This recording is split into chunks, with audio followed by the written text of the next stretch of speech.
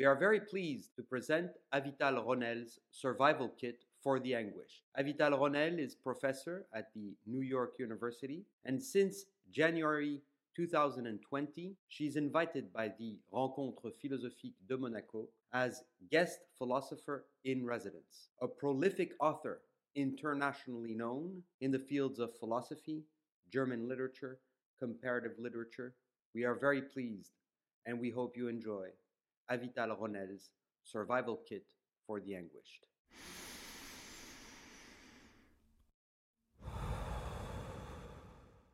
What up, everyone? It's Avital. I'm inclined to adding silly to the theoretical menu that we have before us, with the understanding that silly comes from seelisch in German, soulful. So allow me to run circles around some hermeneutic postulates.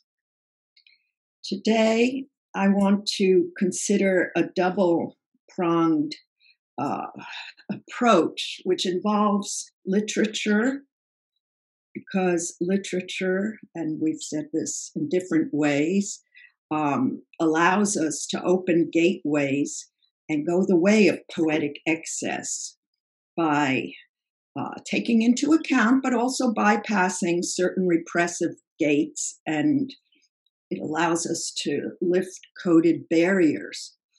At the same time, I'd like us to visit in the neighborhood of social fissuring that I feel is being left behind in egregious ways as we think we're moving past the viral implications of attack and the way the virus has changed up our very existential categories of being.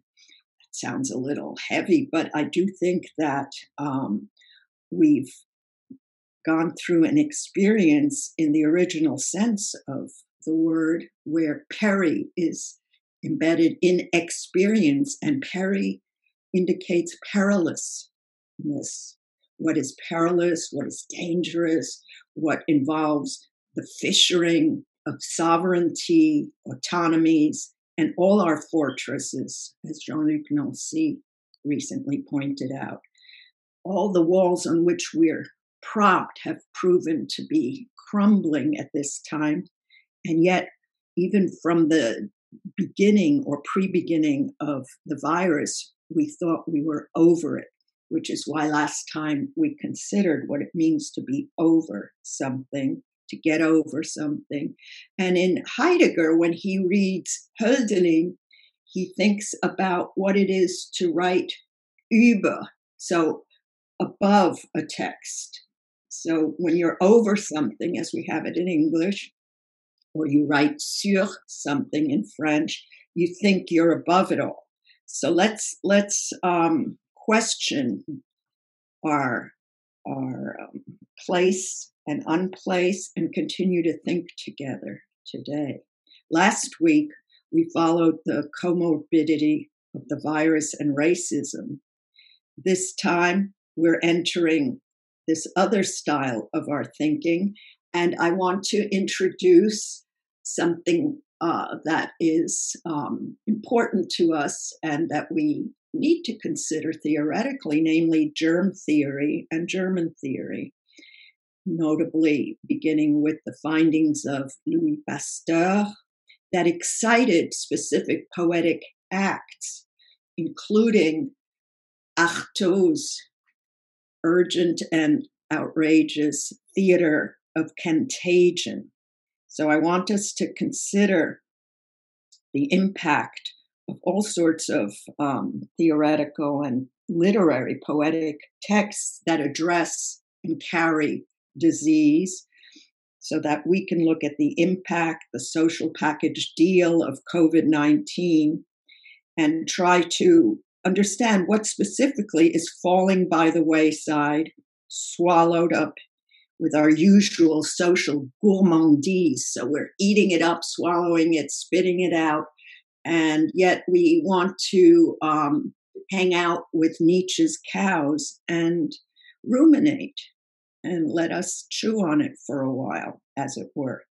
In a more Greek sense of the ancient Greek tragedy, I guess I'm trying to invoke and practice ekiklema, which is a mechanism to elicit a reaction from the chorus, which is the internal auditor and spectator of some kind of tragic incomprehensibility that has to be brought in to make sense and open up to a new set of sense-making decisions organized around social justice.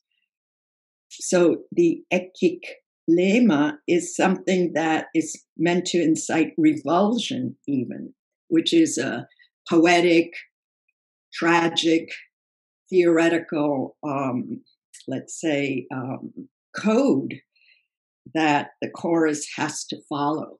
In other words, in terms of the mechanicity of what the chorus is trying to accomplish, it brings about the revulsion of those listening and thinking along with the tragic unfolding. It brings about the horror of the audience, internal and more externally located, when dead bodies are strewn across the stage. So if you wonder about my reversion to Greek theater, Greek audiences, and our speculative handle on what they continue to accomplish, just think that Hegel without Antigone, Freud without Oedipus, Heidegger without Trakl or Hölderlin. Okay, well, those are translations of Greek tragic tracts. Those are unthinkable. So we're still pumping out meaning from the place of Greek spectacle, which is what faded into philosophy. So where is the spectacle? Where did it go? What kind of subterranean life does it enjoy or hide out in? When we think we're philosophizing, there's still the matrix and maternal womb structure of the spectacle that encourages revulsion. And not that I want to make everyone throw up, but there's a whole history in philosophy of the emetic function. And Nietzsche was an emetic philosopher. He was always throwing up, which for him, as we've recognized before, and together with Deleuze, is a reversal of dialectics. Okay, so hello, everyone. I want us to think about a bunch of things that the literary openness to being in all of its revulsive, repellent aspects, and will make us think very clearly. Don't forget that Nietzsche started up his engine with the birth of tragedy and music. So I find myself packing heat with poetic license, if you allow. Yeah. I'm braying here. Hello and bonjour. We started our sessions with a series of unplanned interruptions, static on the line, and we were able to describe the laceration that communication implies, barely managing the completion of meaning. Our companion poets and our philosophical besties reminded us at every step of the way that life consists of a multitude of meaningless events that bypass our comprehension. The act itself of ascribing meaning to something or to an act, to an event, is something to be seized upon as an object of reflection. Things intervene, interrupt, collapse an intention, capsize a fragile vessel. It may well be that philosophical rigor and poetic justesse requires you to go with the unflow, to linger at the point of blockage where things repudiate being or break apart, to disclose an aspect of being formerly hidden. Humpty Dumpty was a mascot at one time, standing for deconstruction. Now, when I report on kind of, let's say, disdainable, quasi, barely poetic memory traces that we collectively somehow still archive, I'm also offering and performing a philosophical gesture that has everything to do with what we said last time about not having a destiny. I'm not invoking with grave and historial, meaning instituting tonalities, the prophetic and truth-finding utterances of a Hölderlin or a great poet.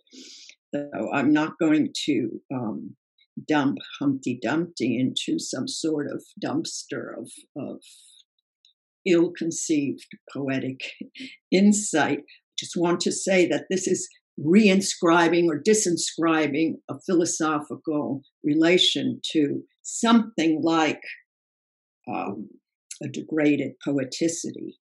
Now, I want to talk about Humpty Dumpty today because he, at one point, stood for deconstruction, and he's still kind of standing for deconstruction. I should say he fell for deconstruction.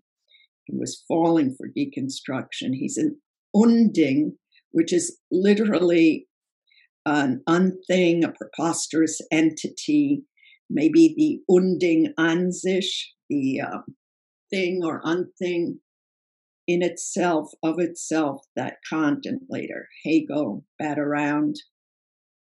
In any case, Humpty Dumpty is the essence of deformed being, unidentifiable, excess monstrous, pacified only by the suffix T. So Humpty Dumpty. I don't know if he's taking tea or testosterone or what kind of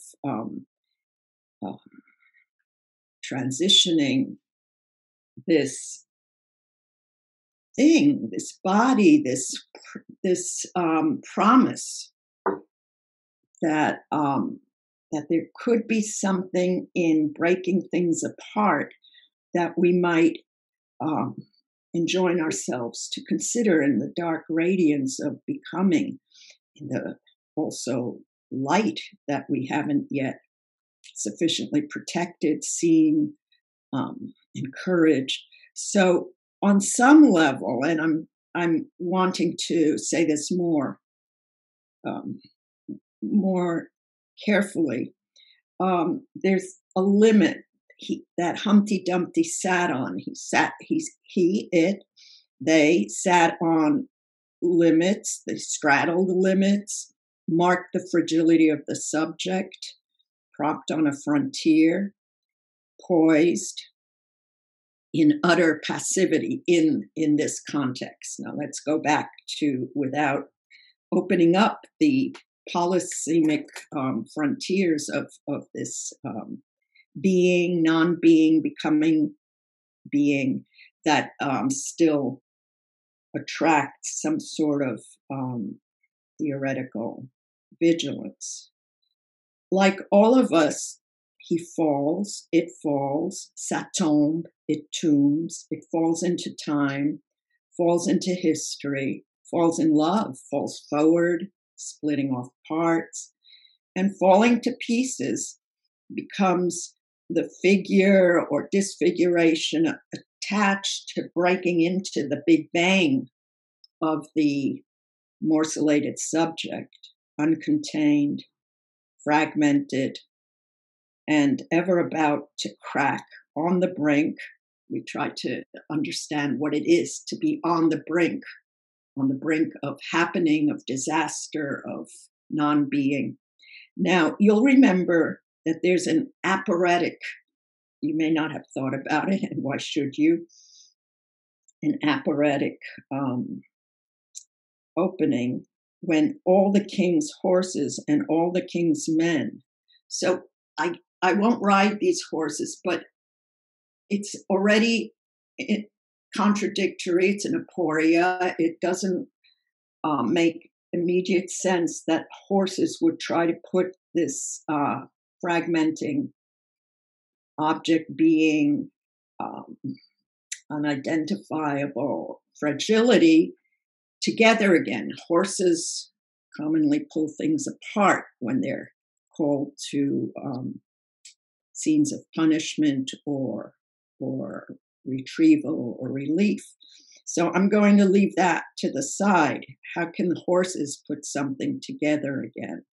But all the king's men tried to put Humpty together again, which is a crowded flush of patriarchy, monarchy, soldiers, and police. Something is trying to pull something together here, but fails to put this thing, a thing together, a thing, a think. That also rhymes dissonantly with Trump on yet another incommensurable register. So Humpty Dumpty Dump Trump Rump. Trumpty Dumpty sat on a wall, the pre-poetic figure of a non-recuperable totality. So this is what this seems to allegorize or prompt in terms of an immediate interpretive grasp of what's at stake, so to speak, that something was a totality and can't be recuperated, can't be put back together. It's shattered for good, as it were. And it's something that is becoming or unbecoming body, makes us question a body that sits on a wall. Perhaps it's one of the body politics, or a body shaken down by whatever that was and continues to be, already chewed off. It's something that arrives as a fall into time, into space, a fall into being, and chewed off by repression, dumped somewhere in the dreadful simplicity of a nursery rhyme, in unconscious zones of social forgetfulness, while growing or menacing a return elsewhere and again in a different unform. Something happened to us, cracked us open, collectively and singly, that shook us to the core, had us eating pavement, scraping the ground of anguish, spinning in varying degrees of solitary, and then pulling us into a collective indignation, something unprecedented that we cannot simply abandon or leave to the distress of its own promise of oblivion. So as we're pretending to come out, as we are coming out of our various forms of confinement or lockdown, there's a clear promissory note that one wants to sign off on immediately, which is, let's forget about what this could have meant or what has happened to us, what will have happened to us.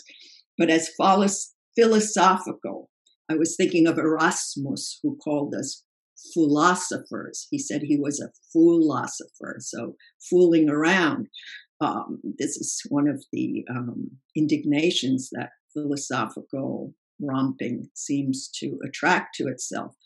Am I for real? Am I serious? Am I really talking about a nursery rhyme instead of the more severe lucidities that real poetry yields? So why would I do that? Why would I even expose myself to derision at this point?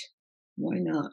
Let me justify this problematic off-ramp. Now, as those who have signed up for the philosophical probe, we are required to summon our analytical skills, our utmost lucidity, even at the corner of what the fuck and the barely intelligible, in order to confront a fundamental caesura at this time, a breakage, for something still at bottom, unanalyzable, happened, sending out after tremors, convulsing with unspinnable and unpinnable spurts of meaning, offering a vague grid-like structure on which to hang thought.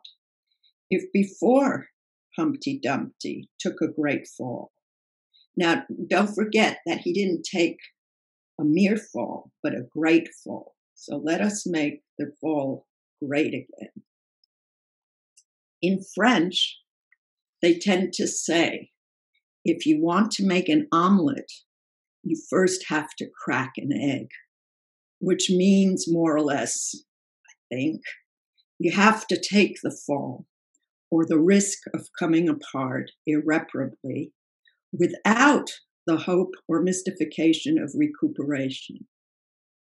If I had time to mix it up, I would want to crack this stout-hearted omelet into an omelette, a little man whose predicament and why not podcastration we could analyze closely. Make an omelet, beat an egg, performatively separate an anthropomorphized egg as Lewis Carroll saw Humpty.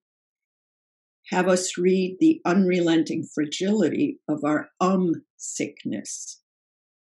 How sick we are of the, and because of the anthropos, the classical unity of man, the man, or So when I'm thinking of the omelette and the I'm also reading a tract in Lacan, who treated the and the omelette. I don't know if he actually cured them, but I'm saying we're over. We're sick. We've been rendered sick by the classical unity of man and all the implications that Derrida, Lacoue-Labarre, Jean-Luc Nancy, Lyotard, and others, Sarah Kaufmann, analyzed in a meeting, in a conference at Cerisy called Les Fins de l'Homme, the ends of man. So this is where we could turn to Nietzsche's Overman, because Nietzsche is so over man. Man as a concept that continues to violate, continues to justify violence. And Nietzsche kicked out of the way of our stride the thought of the overman. The thought of the overman, he translated the philosophical need into and handed it over to the custody of trans feminists, the future of philosophy. But I'm not going to hitch a ride on the Nietzschean train of thought right now or try to establish a proper philosophical legacy, though I'm never far from Nietzsche's side, striking the ambivalent pose sometimes of this eternally recurring runaway bride. But let me pull away from this precipice before the king's horses try to put me together again. So, frankly, I think and practice by a philosophical playbook that has us scramble the master codes and struggle with philosophical certitudes or even doubts that are proudly put out there. I try to show and perform and indicate by my way of approaching problems and what we've been calling philosophemes or philosophical clusters that still mess with us. I try to show that perhaps one needs to take the risk of interruption. The philosophical track and treks and mood shouldn't seem normal. I worry about normalizing effects of theoretical utterance and assertion. So obviously, Humpty Dumpty is more kid tested than Hölderlin, and there's something about allowing the kids to crawl into philosophical headquarters that creates a lot of noise and static and disturbance that I would like to welcome and hold if we can imagine that. In another area of thought, we would think about infants and how philosophy has locked them out of the philosophical dwelling. And there you would want to read Christopher Finns, Blanchot, Agamben, and others who have written about infants, including infanticide, and what philosophy does, Lyotard, to lock them out. I like to be thinking that we're trekking with Spinoza when I do strange, let's say, excursions that barely seem like normative or acceptable philosophical developments or analysis. Spinoza links philosophizing with freedom and bringing up the rear, bringing up baby, rearing baby as part of our potty training, I would say.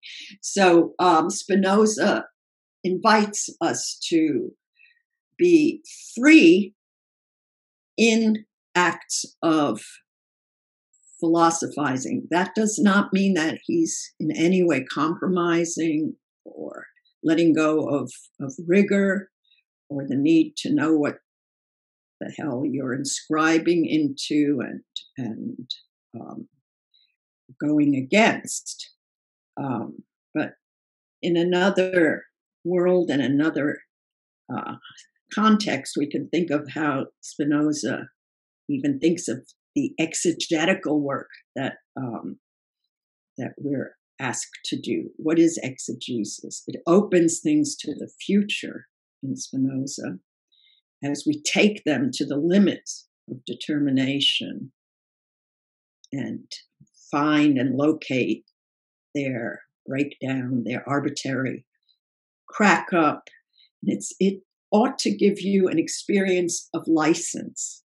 Anyway, in our situation of extreme aberrancy, the ruse of normalcy would fail reason itself, I should think. I am being reasonable, I used to tell my father, incredulous at my antics, worried for the Jews. He wanted me to put a muzzle on it, or at least to behave myself, so that the Gentiles would leave us in peace. My daddy would for sure not want me to push the patriarchal envelope by referring us to a dark exaltation called Artaud, who should be, I believe, our home base and baseness in homeless times of off-the-grid consternation, with his specific sense of the experience of breaking apart in this signature case, signaling a breakage caused by the dramatically explosive fact of infestation that he connects to theater, the work of an immense liquidation. And here, if we had time, and I'm not going to put it on us because I see time ticking, we'd want to read Pasteur with bifocals and Artaud together.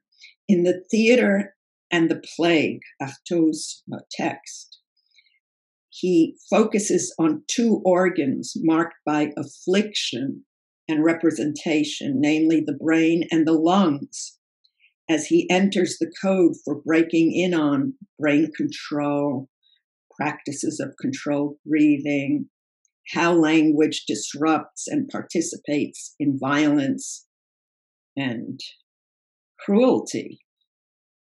So our fragile lungs become the focus not only of the COVID-19 cures, even the treatments leave permanent damage on our lungs, or at least markings. So don't forget that this is Mr. Body Without Organs. That was all the rage in Deleuzian times. So we want to be thinking about the body, the organs, the release of organs, and the organic hits we've taken. Where in your body have you located or displaced your pain and damage to, whether or not you were struck by that viral attack? So let us look provisionally, at least. Let me introduce to you, in case you haven't had the luscious experience of literary depravity. Let us look at the extreme lucidity of Artaud's ravings about our current spasms and déchirement, the dramaturgy of the pandemos. Don't forget, pandemic comes from demos. So all people in democracy, in a democratic target range, not entirely. We've discussed that some people are more exposed and fragilized than others. But let's look at what theater should be accomplishing according to Artaud, because for him it should be like a plague, a contagion.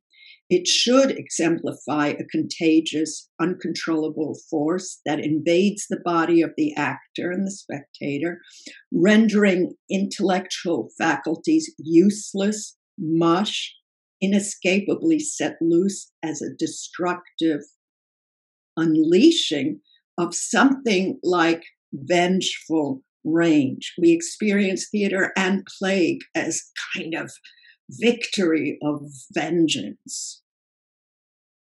Artaud reminds us that literature is a disease carrier and struck by illness, not afraid of going into infected zones. And if we had time, I wish we would make time for this, but I'm sure you will. You really start watching out for the whole history of archival of medicalizations, including Elizabethan plague tracts, all the way to AIDS plays. For Artaud, the necessary failure of representation, which he insisted upon, is emphasized in terms of the untranslatable thought. And somehow we're supposed to implement this in theater ever since the ancient Greeks, of the unstageable. So remember, in the beginning of this session, I was trying to take the place or assume the position of, in Greek tragedy, of the one who creates repugnance and an unrepresentable horror by considering the unstageable, namely death or mortality.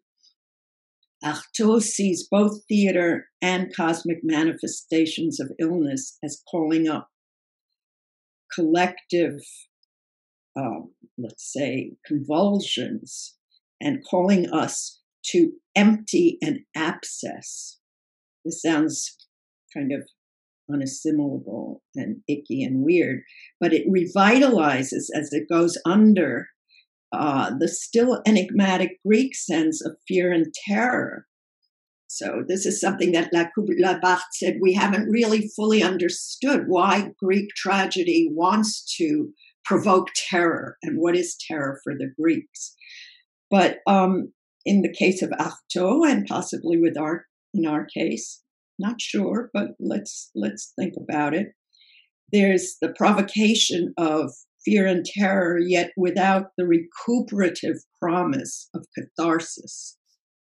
So this is without catharsis and deserves more attention, especially in the history of philosophical purges, of what gets really violently thrown out of the bodies that philosophy treats and thinks about.